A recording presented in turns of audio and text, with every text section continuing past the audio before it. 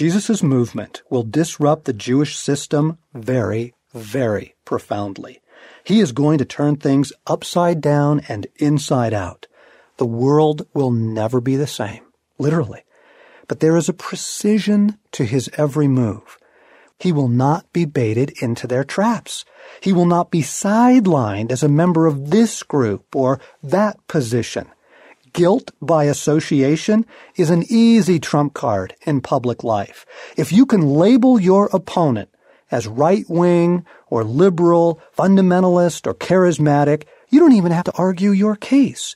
Your fellow partisans will dismiss the culprit with righteous indignation. Branding someone prevents them from ever being able to prove they are innocent, state their case.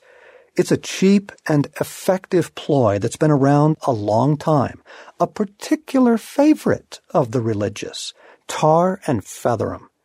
Jesus won't be tricked into it. He circumvents the Roman loyalists and anyone looking for a reason to report him to Caesar by saying, give him what is his. He keeps himself firmly established as a good Jew by adding, and give God what is his. Brilliant.